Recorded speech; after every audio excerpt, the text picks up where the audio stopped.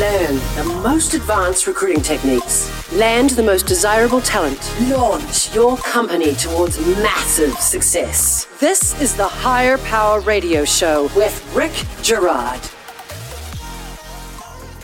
We really need to hire a person from XYZ Corporation, and that person needs to be from a top-tier school. Sound familiar? Ooh, these are words that every recruiting professional cringes when they hear it. So the criteria is the perfect storm for probably making the worst hire of your career. The truth is, your ego wants these things, but the business needs a person with the right DNA to fuel your company growth. I'm Rick Girard, and welcome to the Higher Power Radio Show. We help entrepreneurs and business leaders make great hires. We share insights from top-performing rebel entrepreneurs, disruptors, and industry experts like our guest today, Mr. Greg Teruzzian. Greg looks familiar. He's a three-time champion here. He's the founder and managing director of Elevate Hire. Having worked for startups, globally recognized brands, and recruiting agencies, he brings a unique perspective and a fresh sense of understanding and an elevated level of service to his clients. He previously held roles as recruiting manager for Virgin Hyperloop and director of talent acquisition for Sweetgreen. Greg believes that recruiting and retaining talent is the key to having a successful company, which is why Greg's the perfect expert for today's topic. Greg, welcome to the Higher Power Radio Show. Thank you. It's good to be back. So we're going to talk about one of the things you and I talk about offline, which is vanity hires. I call them vanity hires. Quite frankly, it's this thing that drives us crazy when a CEO or a hiring manager says, I've got to have this. I need somebody who looks like this, who comes out of a big name company. And I laugh because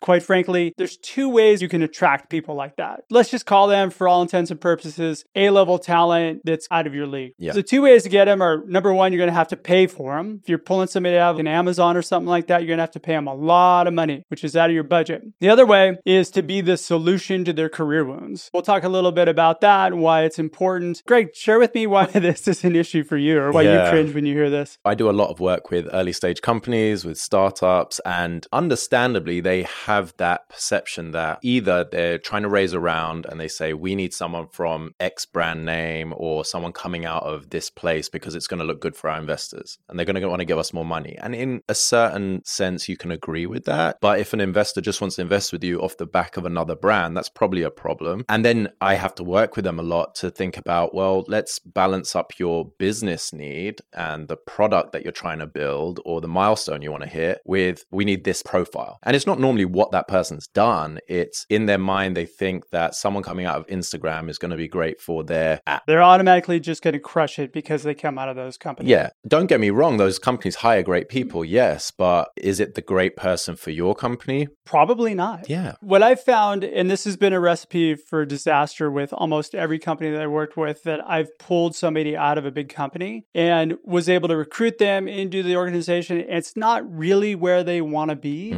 Their genetic makeup is not geared toward being a builder or something to the effect that is going to help innovation within that company or help drive those business goals. Right. It's a sweet balance of hiring the right person at the right time in your growth, the work you want to get done, and obviously the caliber. No one's saying hire a sub performer, so hire a C player when you want to hire an A player, but A player doesn't mean they have to have come from X company, X school, whatever. It's more in their DNA and matching to your company DNA and what the deliverables are. Oh, I think the 80-20 principle holds true in every company. For sure. 20% of the people do 80% of the work. The fact of the matter is you can have a small, crappy, no-name company where you can have a rock star in there. Definitely. And that person, probably the best hire for your company, but because they don't come out of a key school or a key company, you end up passing on them. And the schools element, the school topic is a big focus these days as well, because obviously diversity is key in the current economy and the current world that we're living in. It's getting the light shone on it that it deserves, obviously, and everyone's trying to pull their finger out. But when you look at community colleges or you look at companies that are just hiring Ivy League, there's this whole talent pool, this diverse talent pool that they're just not tapping into. And it doesn't mean that someone who doesn't have the means to go to that school can't still be an A player like someone coming out of that school. Widening your scope, widening that net is really going to allow you to A, hire great people that you would have otherwise overlooked, and B, hire diverse talent that you would never have had the opportunity to. I saw some data that came down from Google a few years ago where they were talking about out, their best hires came from the University of Illinois. It's not even a top tier school. University of Chicago in Illinois. So those were their most successful hires. Yeah, that's interesting. And then they've relaxed their criteria where you don't even have to have a college degree anymore. There's plenty of great people that are self-taught that are out there, especially in coding, technology. You really don't need to have somebody who's Ivy League. No, you don't. And again, it's the balance. I would never sit here and tell a founder with no one in their tech team, hey, hire this person who's come out of a coding bootcamp because they show a lot of promise. Doesn't mean they're not a great hire, but you still want the foundational team there, someone that can help guide, learn, help this person perform because they've never been in that environment. But I would never say, don't look at them for future hires. It's a valuable talent pool as well. But if it's a person who's the right person for the business at that stage, why not? It's all about the timing. That really falls back on the interview process. The other challenge that founders also have is they make their decisions based on an interview that is, let's just sit down and chat and I'll find out a little bit more about you and figure out if I like you or not. It's likability and it's pedigree. That's what they tend to look for. I would encourage you to take those two criteria completely out of your thinking when you're hiring people. Pedigree, they've already decided that off the resume or their LinkedIn. So you come in and they might think, person's got a bit of an ego, but they come from a good school, they come from a good company, and I see that they can talk through their experience well, they must be a good hire. Or they do technical testing in these interviews, and the technical test is a good gauge. But if you don't have adequate tech staff, if you're looking for a software engineer, you don't have solid software engineers on your team to assess the code or look at their way of thinking or help guide them through a problem to see how they get to resolution, and you're just doing black and white, you're again going to miss out on really good people. Maybe they weren't at the bar that you wanted or as senior, but do you need that at this time? You need to take that step back and look at what are you hiring for and why before you go down that path and start either having terrible experiences with candidates that are now not going to want to work for you or completely wasting months trying to hire someone that doesn't exist. Yeah, that's very true. And we're still in a competitive market. Even with COVID and everything that's been going on, yes, there's a lot of good displaced people. There's companies that have been decimated. There's people that are out there. But to start thinking, well, I can now attract somebody out of XYZ Corporation because of the fact that there's displaced people, you're doing yourself a disservice. Definitely. Having so many people laid off or furloughed and now actively looking, it's a blessing and a curse, even for companies, because I speak to clients all the time that they're saying, well, I put up a job description and I get 100 applicants, so why do I need a recruiter? I'm like, well, is that the best use of your time? How much are you getting paid as a salary and spending hours going through applicants and reviewing everyone? Is it the best? But also the people actively looking now are looking with so many others. And some people are desperate. They're just applying everywhere. Yeah. It doesn't mean that you're going to be getting a higher bar of candidate or even that you've got the pick of all the people on the market. Still, great people are selective. Great people now, what I found with candidates personally, now that they've been laid off and they have either a bit of runway or time, they're really looking inwardly and thinking about what do they want to do next? What's the company going to offer them? Is it either going to speak to their morals or their values or the product that they want to go or the direction that they want to go? And now it's all about the place of working, and is that company communicating that clearly to me as an employee? Do they have a good culture? What's their value proposition? Instead of, let me jump ship to the next thing that's offering me. There are a lot of good displaced people that are taking their time. For sure. They have the luxury to be able to do that. They're going to look for the right place, going to try and avoid the mistakes of their last company. Maybe they went to a place that they didn't vet as hard. You're under the microscope too. Definitely. You have to give good interview. Definitely. Good interview, good experience, and sell your opportunity in the right way. Let's talk a little bit about why this is important to a company. If I'm a founder of a company, why do I need to change my mindset? Why do I need to start thinking in terms of not going for pedigree? For a company, you don't want to waste your time. You don't want to waste your money. You don't want to hire the wrong person. And then also you don't want to not hire anyone and waste all of this time not hitting your milestones and not having that work done. And there's another way of thinking about it, that if you think through this in the right way or enlist someone's help, like one of us selling our services, we can help you think about maybe you don't need to hire the person you're looking for. Maybe there's someone internally that's going to cover that work. Maybe you need to hire 2 people instead of this purple unicorn that you've somehow created in your mind. There's a lot of different ways ways of thinking about it before you actually waste all of that time and rope in everyone in your company into an interview. We're talking about the combination role, right? Yeah. Like we're looking for a person who does this and this. It's actually two roles rolled up into one. And we're looking for a really high level of skills that doesn't exist. I need someone who's built this type of product and has put it out into the market and who has seen X amount of iterations and they know hardware and they know software, but they've also project managed. And it's like the technology that you want them to use and put out into the market hasn't been around long enough to do 2 or 3 iterations. So have we thought through that? Or the amount of experience that you want really doesn't match up with what the market's paying or what your budget is. But here's the reality. If somebody is doing it, they're probably tired of doing it and they don't want to come to your little rinky-dink company and do it for you. They don't want to do it again. They want to do something new. Do you want to go back and do what you did like 6 months ago already for somebody else? Here's the other problem is that you have, and I don't like to talk about money a lot, but you would be making them an offer to come to your company for less money than they're probably making right now. And if you are able to pay, which some companies may pull out all the stops and pay, now you're hiring someone just purely on comp. How do you think that they're going to be retained? Like, it's transactional now. Exactly. Now you've made the whole thing transactional. Somebody comes around with a fatter wallet, they're jumping ship and going to go there. Or like the environment that we're in right now, people are looking inwardly and thinking, is the money the most important thing? Or now shall I look at something that's going to speak to me more as an employee or to my values or my quality of life or whatever it is that now is important to them, and money isn't the main thing? No, it's not a main driver at all. Prior to the pandemic too, a lot of the people that I was talking to for opportunities, everybody's been open to hearing about things if it would advance their career, if there was growth for them. That's been a reoccurring theme. I talk about it a lot. It's not a transactional thing. It's about, hey, how am I going to better my life and my family and better my skill set and grow as a human?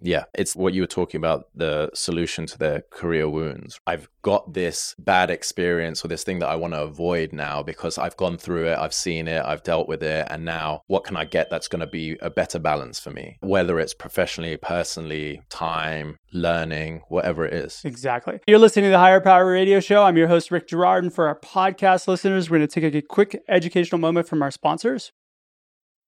Hey, check out stridesearch.com. There you'll find additional content and resources to help you land great hires. Our guest today is Greg Teruzzian. He's the founder and managing director of Elevate Hire. He's also a good friend of mine. We do some work together. Today, we're talking a little bit about vanity hires and why you need to avoid them at all costs. I'm going to just add one thing to that. I've had numerous CEOs on this show back through the archive that have all talked about how they chase somebody with a pedigree background, and 3-4 months they invested in their time. They finally convinced the person to take the job and join them. And then that person failed miserably. I've had more that have said that it's been a disaster than have said that it's been successful. Keep this in mind. It'll probably, like I said at the beginning of the show, be your worst hire that you ever made because you're not setting somebody up for success. It's not who they are as a person. You really have to communicate your need, also what you're offering and what success is going to look like in this role clearly throughout the process. And I've had, yes, the pedigree and the company and all of that has blinded some hiring managers where they've spent more time chasing the person throughout the process and bending and upping budgets and being flexible than they have to vet them and to set the expectation. And I've been in the same position. As a recruiter on the outside, I can advise and guide as much as I can, but at the end of the day, they're going to make the decision. So I have to somewhat support if they're not going to take my advice, but then it's time wasted for all of us because you end up getting blamed at the end of it if it's a bad hire. Yeah, of course. Or if they leave, you have to help replace. And now it's just a data point. Now you've wasted 6-8 months with work not getting done. Let's talk about how we build this into a company. Your organization needs to build out a process to eliminate this. So where do we start? Really, I think this comes down to a few areas. If we take a step back, and one of the problems here is companies not knowing or able to communicate what their value proposition is. Their EVP, so their employee value proposition to employees, but then their value proposition as a whole, as a company. There's also, we touched on the competitive market, the competitive landscape, and And that's going to be everything from in-demand roles to high budgets or even the location that you're looking to hire. So their value proposition, though, would be who they are as a culture,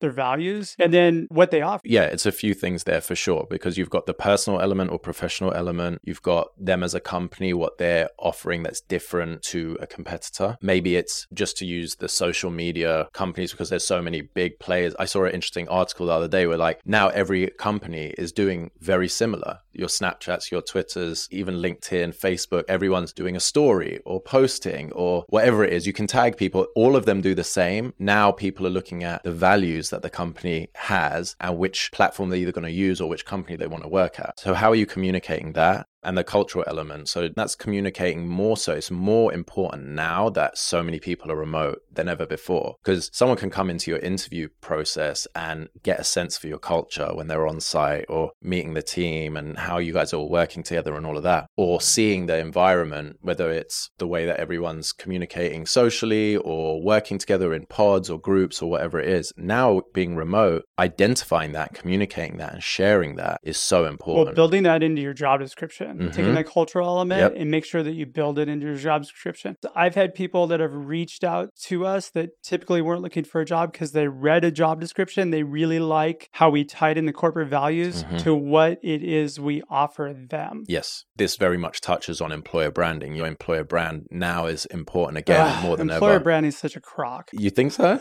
Yeah, I disagree. You know what? Yeah. Here's the thing. It's used really heavily as a crutch and it's the end all be all. Yeah. But some people like evangelize it like this is the thing that's going to set you aside. No. But a lot of it's bullshit. Yeah. It's definitely one data point. Again, like you mentioned before. It's a piece, but it's not, a piece. It's not the end all be all. What it is now people are spending a lot more time vetting the companies that they want to work for. And probably said it on past shows, I always look for and try and the better hires or your informed job seeker. If they've done their research, your employer brand is one point on this research that they're going to do. But if you communicate everything as a company, whether it's in your job description, where you're talking about your culture, your way of working, what success looks like, what they do, what they're going to offer the candidate, what their EVP is, that's basically your employer brand. The fluff element where you might be going on to is like, we need a social channel to push all of this stuff out in. If we don't have that, we're not going to hire people. The element that bugs the shit out of me is we have the perks. We have a foosball table, we give free lunch, we do this, that, and the other thing. Because everybody does that.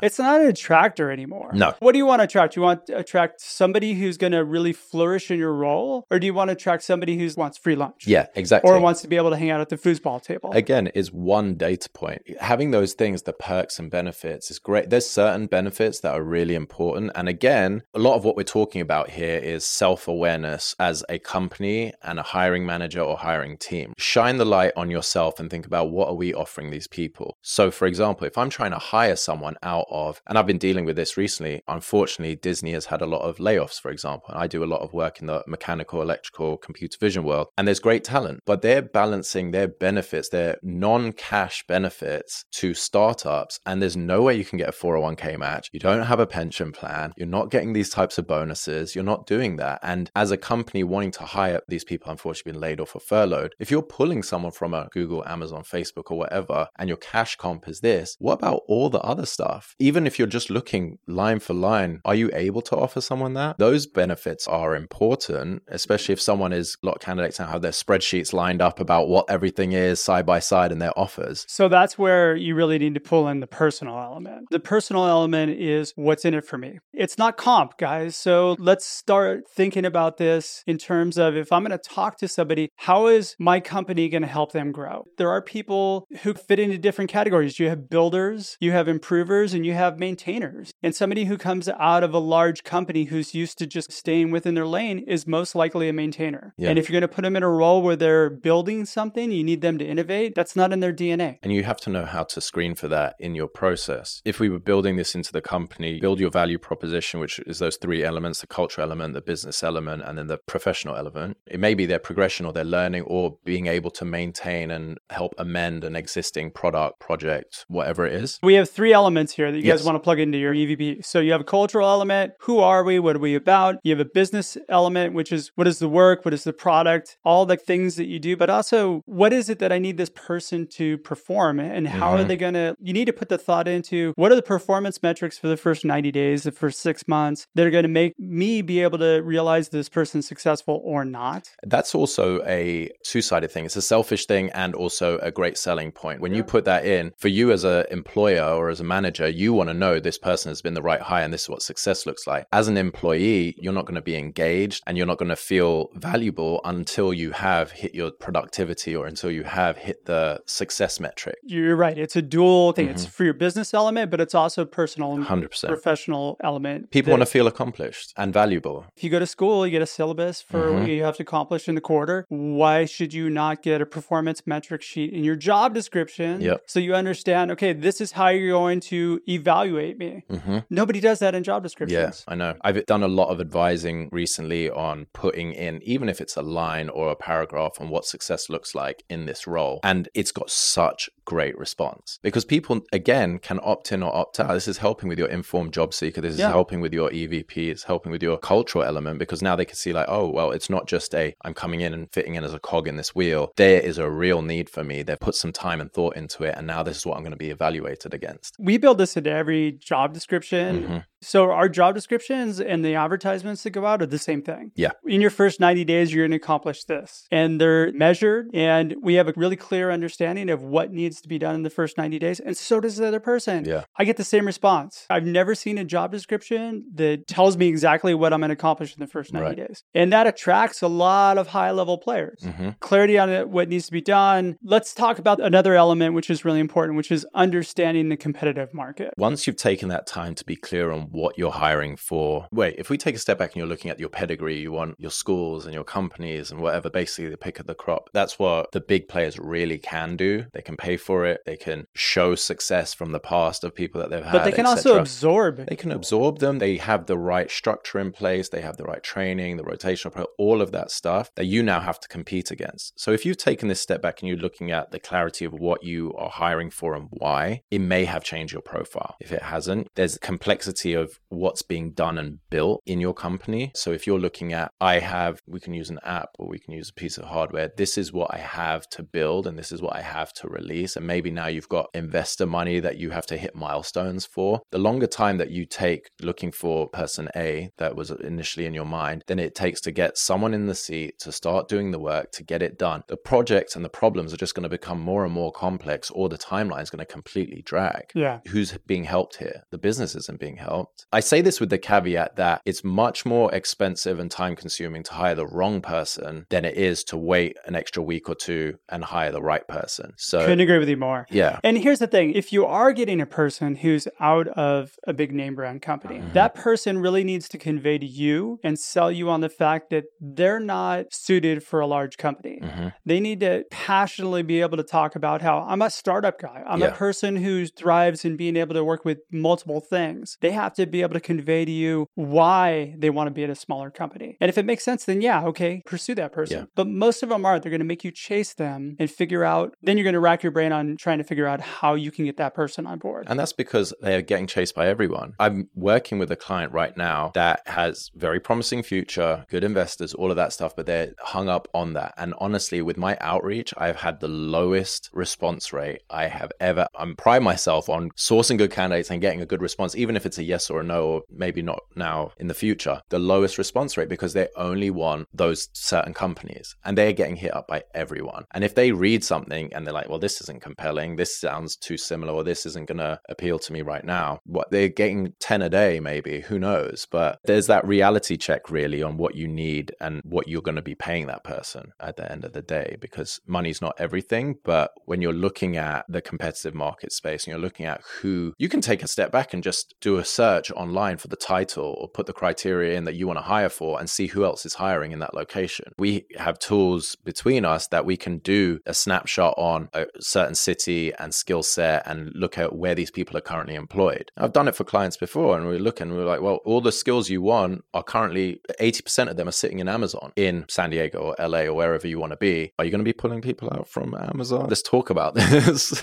Let's just review this really quickly. So the things that you want to put in place for your company, you're looking at 3 elements: your cultural element, your business element, and then having a personal and professional element that you're thinking about as you're writing your job descriptions, as you're putting content out there, your value as you're proposition, evaluating people as you interview. Anything else you want to add? Putting those things together for your value proposition, getting that clarity really on what you are hiring for and why, being a bit more self-aware of that instead of the ego element, and trying to understand your competitive market. Because being clear on what you want to hire and understanding your competitive market should really help you decide on either the comp level or the reality of hiring that person, or maybe we need to get a bit more creative here. Maybe we're looking for the wrong thing. Creativity wins every time. 100%. Look for people who are in similar industries who can cross over. Mm-hmm. For me, the most successful hires have always been, they've come from outside of the norm and they've had something to learn, they've had something to grow in, and they've just thrived in the environment and done really, really well. Yeah. So key takeaways you want to give the audience that can plug into their business today. Before we jump into those, I guess it's the solutions as well to some of this we can throw in there. Because when you'll realize that, when you've done that self-reflection, you realize maybe this person's unhireable, to use one of your words.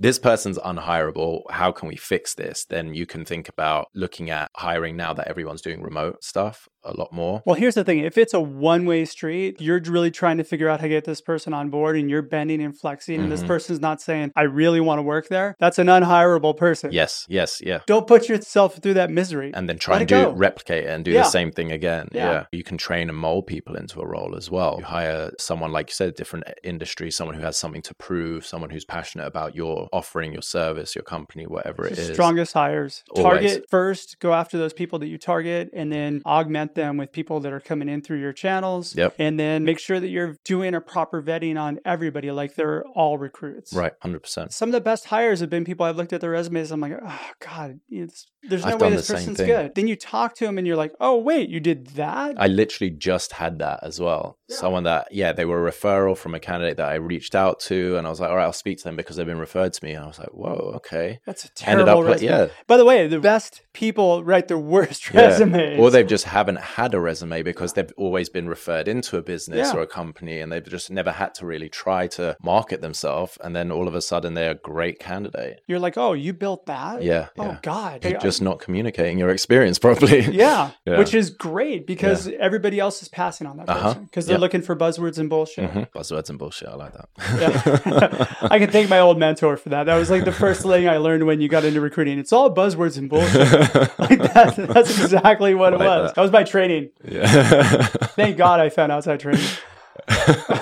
Key takeaways you can give the audience that can plug into their business. Craft and solidify your EVP, at least for your company, but use the cultural, business, professional buckets to help you. Be mindful of the market that you're hiring in and be self-aware of your company's positioning within that market. It's really going to help you. If the people you want or the people that you want aren't currently realistic, then consider creative ways of making your offering more attractive and creative ways of getting the work done. So whether that's, hey, we need a consultant for 6 months to get this done, and then we're going to hire someone else externally, or whether it's our budget cap is X, but we can now hire someone remotely, and we have great people in Salt Lake or in Austin or Colorado where cost of living isn't as high as the Bay Area or LA. Let's look at those talent pools now. Yeah, and I'll leave you guys with one last thought, which is, I didn't make this up. I've heard this from other recruiters, but the definition of an A player is the top 10 percentile of the person that is within your budget range. Would you agree or disagree with that?